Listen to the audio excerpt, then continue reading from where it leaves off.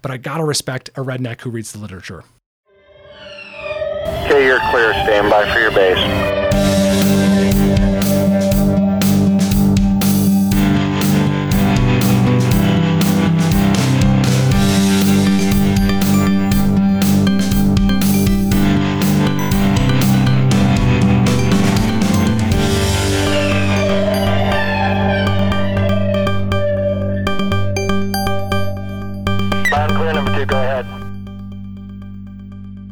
Welcome to EMS Cast, where we provide high-level education for you, the providers on the streets. I'm Matt Mendez, and today I'm going to be interviewing a good friend of mine, Nick Matzler. Nick, it's awesome to have you today. Tell us who you are. Thank you, Matt. I'm so excited to be here. My name is Nick Matzler. I am a toxicology fellow in my second year currently here at Rocky Mountain Poison and Drug Safety in Denver, Colorado. And I occasionally work ER shifts at Denver Health in the emergency department. Nick forgot to mention that he also worked in EMS for a period of time before medical school. And we tricked you into coming on today to talk about snakes. Specifically, why are snake bites important? Does this really even kill a lot of people? Is this really worth an EMT or paramedic caring about? That's a really good question, I think. You know, snakes are one of the most common venomous creatures that we're going to encounter in North America. You know, for us, they mainly live in the southern United States and the western United States, and they account for roughly 7,000 to 8,000 bites per year. Now, out of those 7,000 to 8,000 bites, only 10 to 12 or so die per year. However, they actually count for 10 to 44% of those bites as causing long-term morbidity. So it is actually an important topic to think about when we think about envenomations here in the U.S. All right. And so what are the snakes in the United States that really jack people up? That is a fantastic question. You know, there's a lot of snakes throughout the world and a lot of snakes that have much more dangerous venom. But here in the US, we have kind of two overall classes of snakes. We have the crotalids, which are a subfamily of the Viperidae family or the pit vipers. And we have the elapids, which are more commonly known as the coral snakes overall. Now the crotalids, those are the folks that make up the rattlesnakes, the copperheads, the cottonmouths, the sort of common snakes that you're used to hearing about. They're called pit vipers because they have these heat-sensing pits just behind their nostrils that account for the name. You know, these snakes overall, they tend to be more active in the summer months, and that is clinically important because, of course, we see people wanting to go out and do more activities in their daily life during the summer months. And so this is when we're going to see the cross section between snakes because, of course, they want to come out when it's hotter outside. They're much more active. And so that's when we're going to see humans interacting with snakes more commonly. And therefore, we're going to see more bites during these months. So about April to September is the range where we really start worrying about snake bites here in the US. Most of the snakes that you're going to encounter, especially the snakes that are going to cause a lot of harm, are going to be the rattlesnakes. And so rattlesnakes are interesting for a handful of reasons, but one very interesting thing about them is literally how their fangs are arranged on their head. So rattlesnakes have fangs that are actually hinged. And so what it allows them to do is it allows them to very quickly change positions. And this allows them to strike in a straight line. And so rattlesnakes can actually strike about a third of their body length and distance. And especially when they're coiled, this can be very, very deceptive because you might look at a snake and say, well, it doesn't look very long, and you might not give it quite a wide enough berth around the snake. And then all of a sudden they can strike an incredibly long distance and still get you. The fangs are similar to about an 18 gauge needle. They have these paired fangs and they have these amazing venom glands. And these venom glands actually have little muscles attached to them that can pump as soon as they strike a target. So when they strike a target, they're able to penetrate through clothes, through often thin barriers, and they're able to get their fangs roughly 3 to 4 centimeters into your skin. And so they can penetrate through the dermis, into the muscle, into the subcutaneous layer, and then they can pressurize, deliver their venom into you, which can then spread along your muscles through your subcu and start causing a lot of problems as they come up. You know, snakes are actually very difficult to see. So depending on the region you're in, they actually have a lot of camouflage. And so just by walking along a trail, you might actually never know that you're about to get struck by a snake. And I hear a lot of people say, well, I'm going to hear the rattle. I'm going to hear the snake before I come across it, and that's going to alert me, and I'm going to be able to avoid this snake.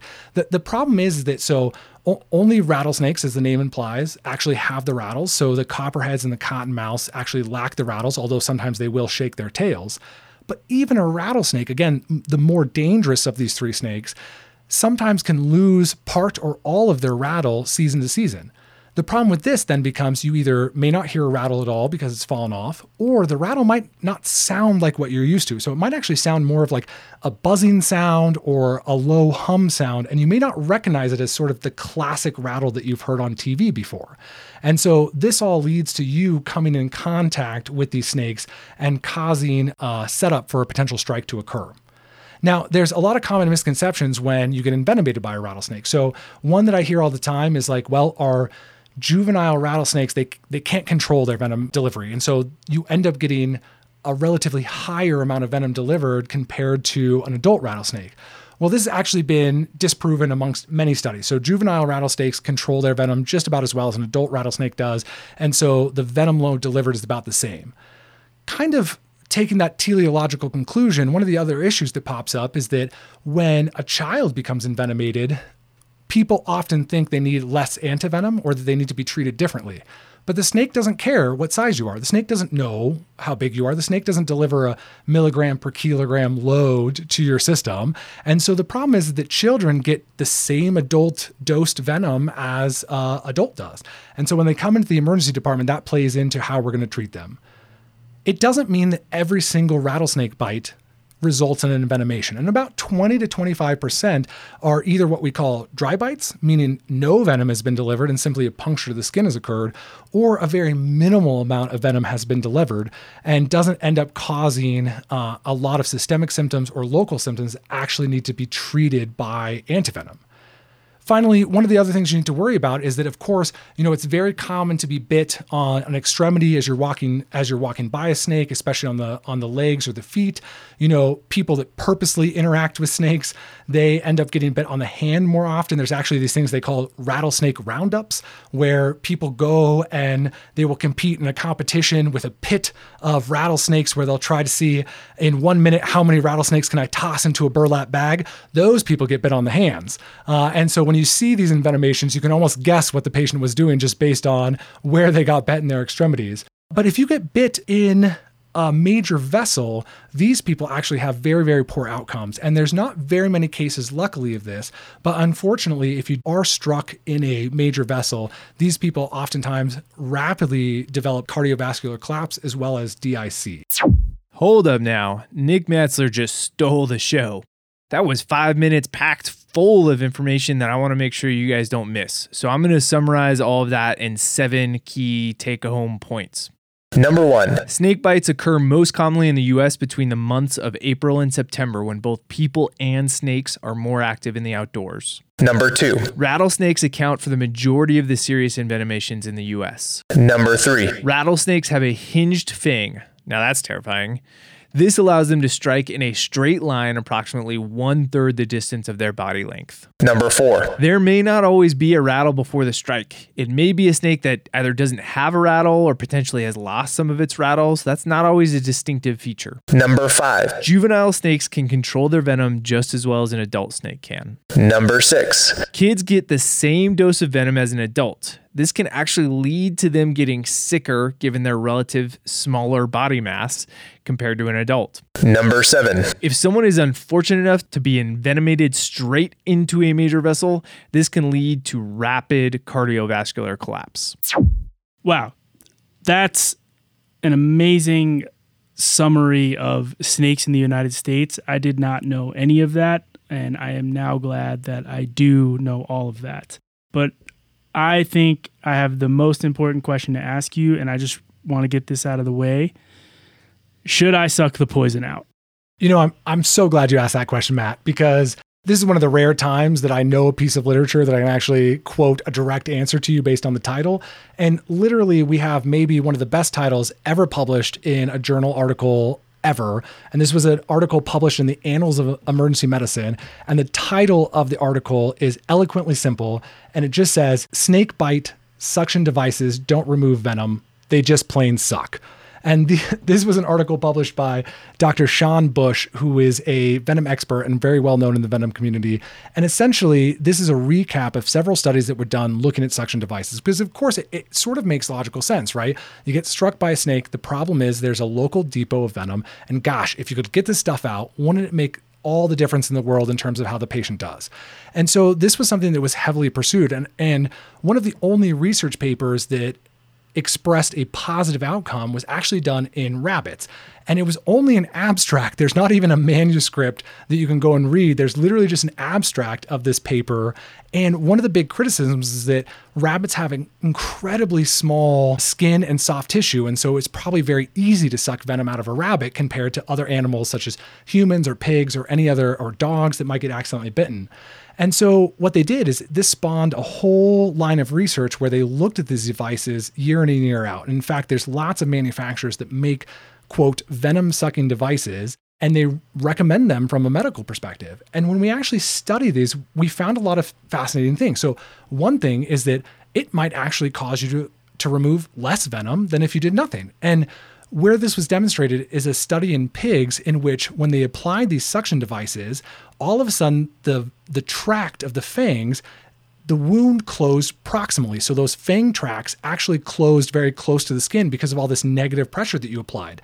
And so in fact, you extracted very little venom. And when they compared them to the untreated pigs, it actually turned out that you would just ooze more venom out of these tracts if you had left them open compared to as when you close them with a suction device. And so it very elegantly showed that this was probably not a good idea. Further still, it demonstrated that when you use these suction devices, you actually encourage that venom to stick around locally. It stays in kind of that suction cup pattern around the area. And after they remove the suction devices, after, several minutes to a couple hours of trying to apply suction, they actually noticed that this small circular area necrosed off because of all this local venom effect, which is not something that we typically see with snake bites. So the overall findings from this is, in fact, they remove very little venom, if any. They probably remove less venom than just leaving the wound open and allowing it to ooze naturally. And at the end of the day, they probably cause more morbidity in the extremity than anything else. So these devices, I can agree with Dr. Bush, they just plain suck. I wouldn't use them. But what about like just making the wound hole bigger with a knife, right? You're a wilderness guy. You got your Swiss Army knife. That's not a knife. And could you just cut it open and let it ooze out through an even bigger hole? That's a great question, Matt. They've also looked at this because they said, gosh, like maybe what we're doing is we're just not getting enough tissue coverage. And so if we just open up a little bit more surface area, can't we pull more of this venom out? And really what they showed is no more venom came out compared to a wound that was just naturally left open. And again, now you've exposed this patient to a higher risk of infection and another incision that's probably going to lead to long-term morbidity more than anything else. So are there any other myths out there about snakebite management that we should know? Yeah, one of my absolute favorites is the stun gun.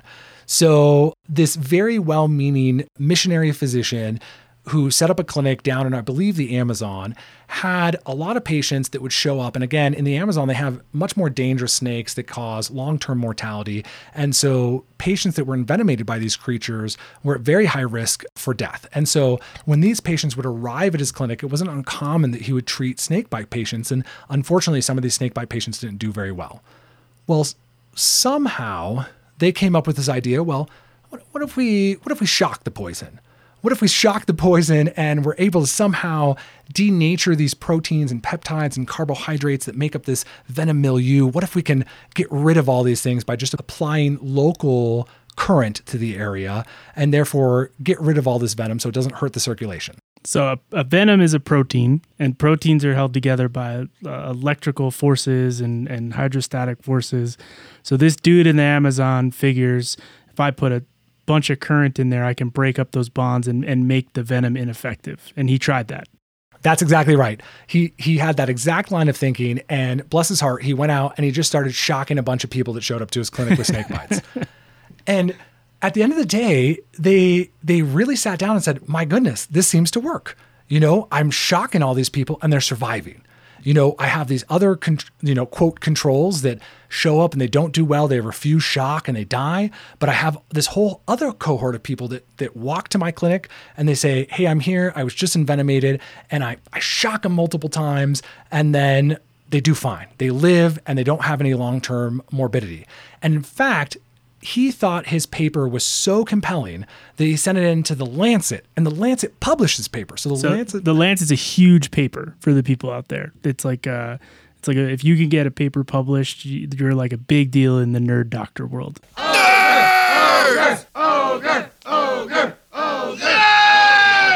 are they? I think they're talking about us. No way. That's exactly right. And so this nice guy published in one of the biggest journals known to man, and this very impressive paper, and he spurred on this whole line of research. So suddenly all these researchers got really excited, and everybody was shocking people with snake bites. Everybody said, aha, this is finally the magic bullet. You know what? We don't have to deal with antivenom. We don't have to deal with serum sickness and anaphylaxis reactions. We can just shock people and they're going to do just fine. And so over time, they started applying this, and they said, hey, we're not able to reproduce these results. These animals are dying, and in people, it just seems kind of mean. And so people are just not able to reproduce the results of this initial paper that was reported that, again, was not a randomized control trial, but just a sort of a case series of about 40 odd patients that showed up. Well, some very clever person pointed out in a letter to the editor that, my goodness, where was your clinic? And it turned out this person's clinic was probably a few miles away from where most of these people lived. And in fact, the people that were showing up to the clinic that said they had been envenomated by these snakes had actually walked several miles. And they were 30, 40 minutes out from their envenomation. And when they arrived at this clinic, they were clinically well. And so people that had exercised, had walked several miles, had been 30 or 40 minutes post-envenomation with these very dangerous snakes that were looking great, they shocked them for fun at this point, and then they did well. But of course they did well, because they've already self-selected for the fact that they're going to do well just by virtue of the fact that they could make it such a distance to their clinic. And in fact, even this researcher who initially published his study actually posted a redaction of his study saying, you know what, I accidentally misinterpreted what I saw in this case series, and it probably doesn't work. And this is backed up by other research that demonstrates it doesn't work. One of my favorite stories that came out of this is, in fact, a gentleman who was out in the semi-wilderness with one of his friends. He had been envenomated by a rattlesnake, and he runs up to his friend and he says, oh no, I've been envenomated. I know exactly what to do in this situation. So he hooks himself up with some jumper cables to his truck battery. He has his friend jump in the cab and rev the engine. And of course, exactly what you think happens. Okay, buddy, head down. 1, 2, 3.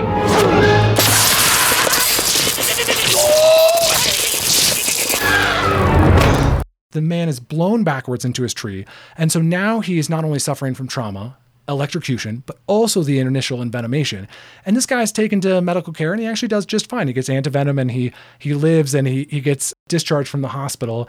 But I love it because it's a story that demonstrates that when you put these things out in the literature, people are going to read them, and they're going to take them to heart, and they're going to try them. But I got to respect a redneck who reads the literature. I think that's an amazing story. What's even more amazing is to call someone a rural semi-wilderness person as an eloquent way of dancing around them being a redneck. I love redneck medicine. Same. What about tourniquets?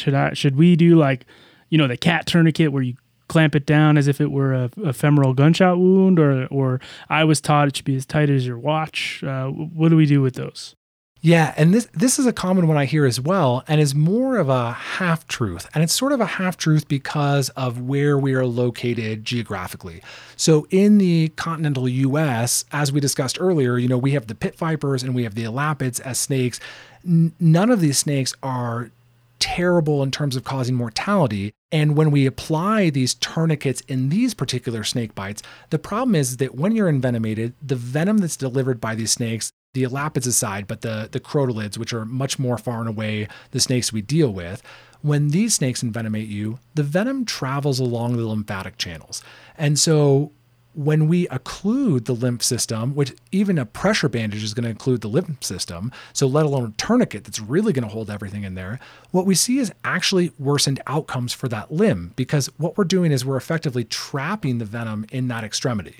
And because we trap that venom in the extremity, down the road, when they finally get the tourniquet taken off, they get appropriately treated in the hospital with antivenom, what we see is more myonecrosis, more damage to that extremity, and more long-term morbidity coming from these treatments.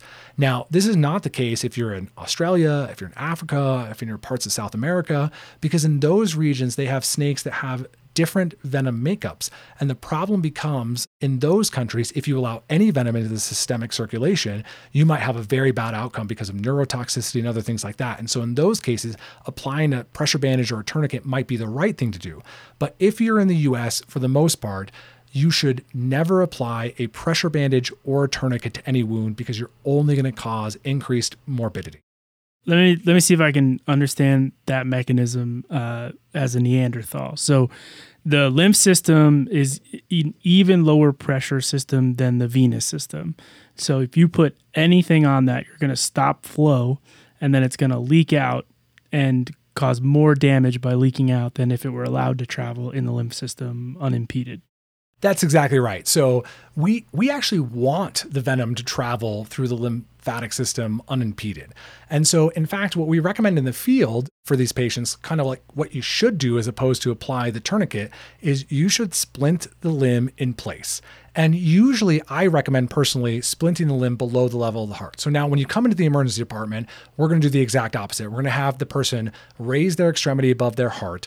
We're going to try to encourage that venom to travel along the lymphatic system. So we're going to have them, if it's in the leg, we're going to have them get up and walk and mobilize on that extremity. If it's in the upper extremity, we're going to have them use that extremity to try to encourage the muscles to pump those lymph channels into your systemic circulation. But the reason for that is because we can bind it with antivenom. So if I safely get antivenom into you, that means there's fab fragments floating around ready to bind that venom that's in you.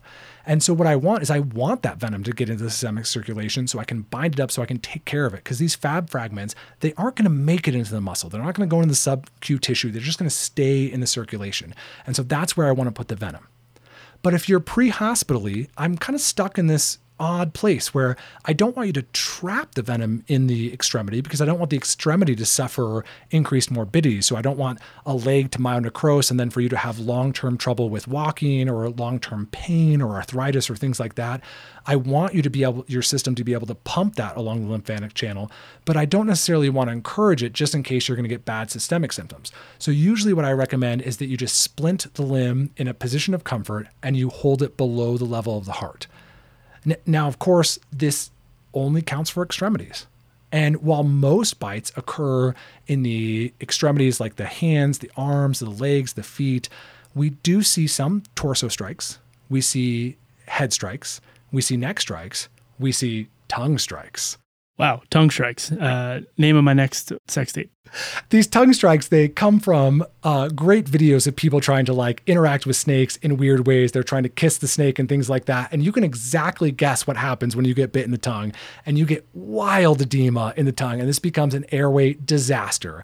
And so if you get struck anywhere in the proximal torso, the arms, the head, the neck, especially the tongue, you need to be ready to intubate these patients early because they're going to have extreme edema, because you can imagine when we see an arm that gets struck that swells up to enormous proportions, if you get struck in the face, same thing's going to happen. And that's overall going to result in likely loss of airway and maybe an inability to even intubate from above, resulting in the need to do a cricothyrotomy. So I have a question about the lone hiker, on a 3-mile trail. Should they wait in place to get splinted and get extricated with the limb, hopefully below their heart, or should they hike out, if that's even an option? Obviously, if their only choice is to hike out because they don't have service, then they have to hike out. There's no choice. But if they have the choice, is there any official recommendation from anybody, or do you have a personal opinion? That's a great question. One of the kind of jokes of treating snake bites is the best treatment for a snake bite is a cell phone and a helicopter. And so when you're trapped out in the middle of the wilderness, if you are in a position where you think you can get a hold of care, meaning your cell phone's working, it's in range, and that you think you're accessible by, any kind of transport, whether it's ground or whether it's air, then probably the right thing to do is to call in the troops and sit tight and just wait for help to arrive. But as you pointed out, if you're in the middle of nowhere and you don't have that luxury, you're not in cell service, or it's an area where you're like, nobody's going to be able to reach me, the right thing to do is calmly hike out. You don't need to run, you don't need to jog, you just calmly walk out. And even though you're bitten in the lower limb, you're walking on that limb, you're muscle pumping the stuff through the lymphatics, again, it is awfully rare to die of an envenomation. And so the main thing is that you get to help as quickly as possible. And so if you can, try to relax and try to calmly walk as far as you can until you can get into care. Awesome. Okay. So we talked about what you shouldn't do. And we talked a little bit about extrication, but what should we do as a standard for first aid in snake bites? That's right. So the main thing that you want to do is, like we talked about, once you've identified a snake bite, one of the best things you can do is do some basic first aid on the wound. Sometimes these wounds will ooze because of the coagulopathy that the venom can induce. So you can put a bandage on there. That's totally fine. Splint the extremity in place if it was an extremity, and I prefer below the level of the heart personally. And then the next step of the process is just to know about the other problems that can arise. And so while snake bites are usually fairly low mortality, where we do get into trouble is some of this venom can cause systemic hypotension or an anaphylactoid reaction, or in some of my favorite people that handle snakes every single day that have been bitten many times in the past, it can cause true anaphylaxis because they've been exposed to the venom before. And so now they've built IgGs against them and they can cross-link those IgGs the next time. And now they're really in trouble with anaphylaxis. So the next big step is if you encounter any hypotension, and again, it may not be this true anaphylaxis where you have multiple symptoms, or systems involved, it may just be hypotension.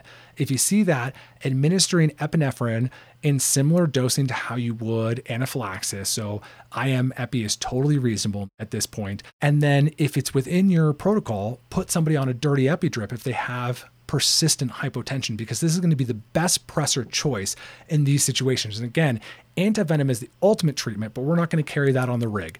So getting somebody quickly to care while doing supportive care. So fluids is appropriate, dirty epi drip or epi as needed for their hypotension, and then splinting the wound in place and driving real fast. Awesome. Thank God we are in America and not Australia or Africa, right? And we don't have to worry about any of those really bad snakes that live in those continents. I wish that was the case.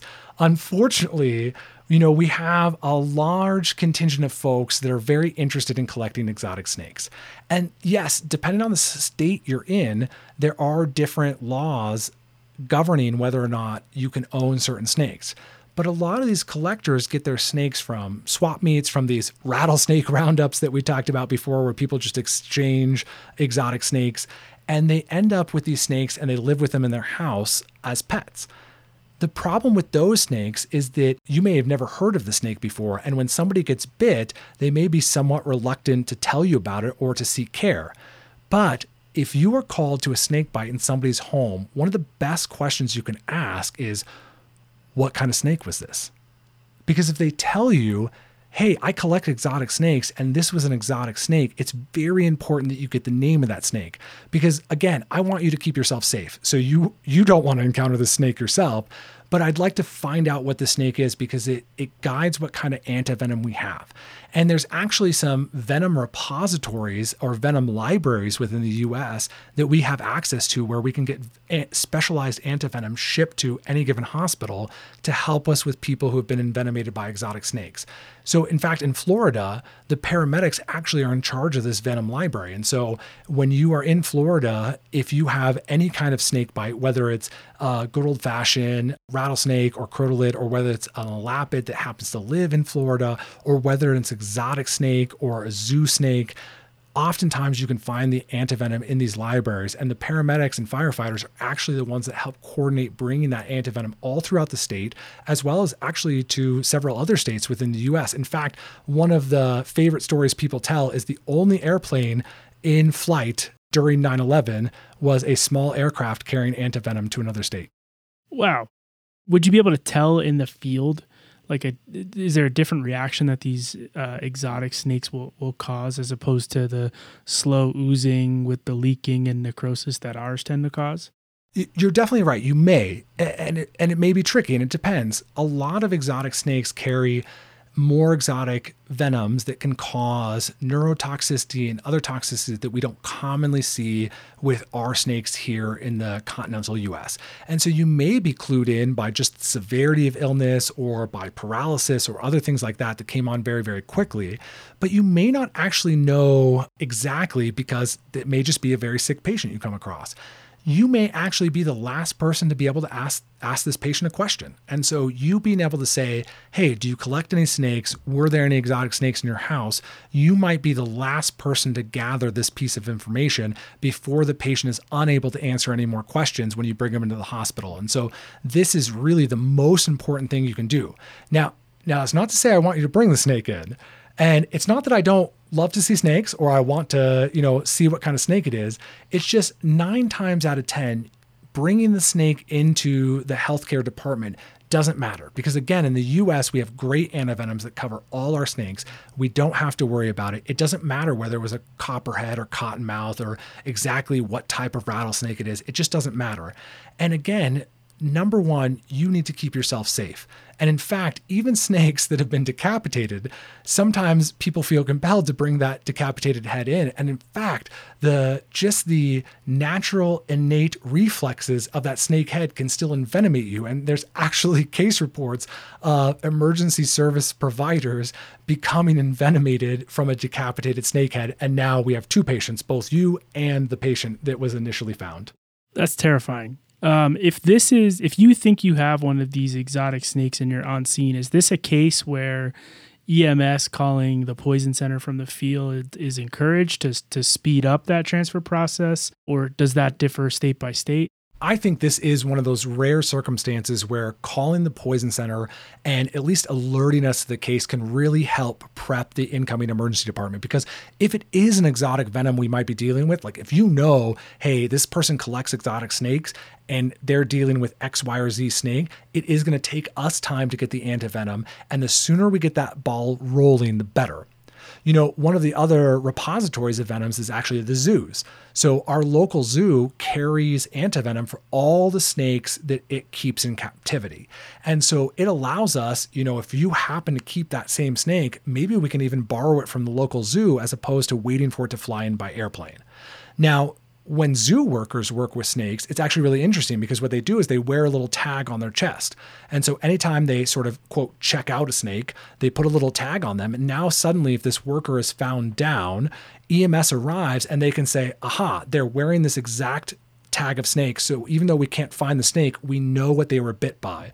And again, these zoos usually carry the antivenom that's needed to take care of any specific snake bite. And so the zoo will actually give you as EMS, they will hand you this vial of antivenom to take with you to the emergency department. So I would say one of the most important things you can do is obviously bring that antivenom with you, but more globally, whether it's an exotic snake or a normal snake that we find here in the US, one of the most important things is to open your presentation with, this patient was bit by a snake. So the entire room can frame exactly what's going on, and we know exactly what the next steps are that need to be taken. Awesome. Is there anything else in 2022 that we should know about snakes? Can snakes get COVID? That's a great question. I haven't encountered many coughing snakes yet, but COVID manifests in myriad ways. So, maybe they're feeling bad out there and I just don't know it. But I think to answer your question, one of the super interesting things about venom in general is there's this whole field of what they call venomics, which is like this fancy term that is like the genetic variation in venom that we see. And this genetic variation isn't just generation to generation. It's actually season to season and can even depend on what the snake eats. And so every single year that we see snakes and snake envenomations, the venom milieu is slightly different. So the proteins and peptides and carbohydrates and metalloproteases and all these fun enzymes that make up snake venom, they actually change year to year in quite dramatic ways. And in fact, here in at least Colorado, we have seen more patients become hypotensive this season than I would say in the last 10 years put together. And this is just in the first few weeks of sort of what I would consider snakebite season. And so it sure seems like there's likely some change in the venom overall that is causing more hypotension in patients than we've ever seen before. And so I hope this doesn't persist until next year, and it likely won't because it's going to change year to year to year. But for right now, certainly it makes me concerned that we're seeing more sick patients with snake bites than we ever have. That is crazy and concerning. And one of the more interesting things I've heard in a while. That was an amazing talk on snakes and the venom and genomics or venomics or whatever the heck it's called. Can you bring this all home for us? Is there how would you summarize this into take-home points for a firefighter, paramedic, or EMT or wilderness first responder dealing with this issue? Absolutely. Again, you guys are the first line. You're always going to be in these dangerous situations. So the first thing is keep yourself safe. I don't want one patient to turn into many. And so I want to make sure that you guys are not in danger of being bit by any snakes, especially exotic snakes or anything else like that. So once you've made sure that you're safe, when you have a patient, the big ticket items are the ultimate treatment is antivenom. So they need to get to the hospital. In the meantime, don't try any suction devices. Don't try to shock your patients with your defibrillator. Don't try any of these fancy things. Just simply splint the wound in place and leave it alone. I prefer below the level of the heart, and I prefer just to drive quickly to the hospital. When you see hypotension, treat it aggressively and treat it with epinephrine. Pretend like what you're seeing is anaphylaxis, even though it doesn't look like that, because this is most likely an anaphylactoid reaction. So aggressive epinephrine is going to help keep that patient stabilized until they can get to the hospital. Finally, depending on the location of the bite, you might need to be dealing with the airway in a very aggressive way. So if you're seeing massive edema because of a proximal snake bite in the neck, the head, the proximal extremities, that is a reason to potentially take the airway early if you have RSI in your kit, or to get ready to do a cricothyrotomy, because that's the last option you have when you have such significant edema. And then, of course, remember to tell the emergency department team this is a snake bite, so we can appropriately frame what's going on. We can get the antivenom ready. And if you happen to know this is an exotic snake, hopefully you've either brought antivenom with you from the zoo where you picked this patient up because they were a worker, or coming from home, you asked them this question before they finally passed out, and now we know it's an exotic snake, and we can start the process of getting that antivenom flown in to treat the patient. I have had it with these motherfucking snakes on this motherfucking plane. Everybody strap in. I'm about to open some fucking windows. I love redneck medicine.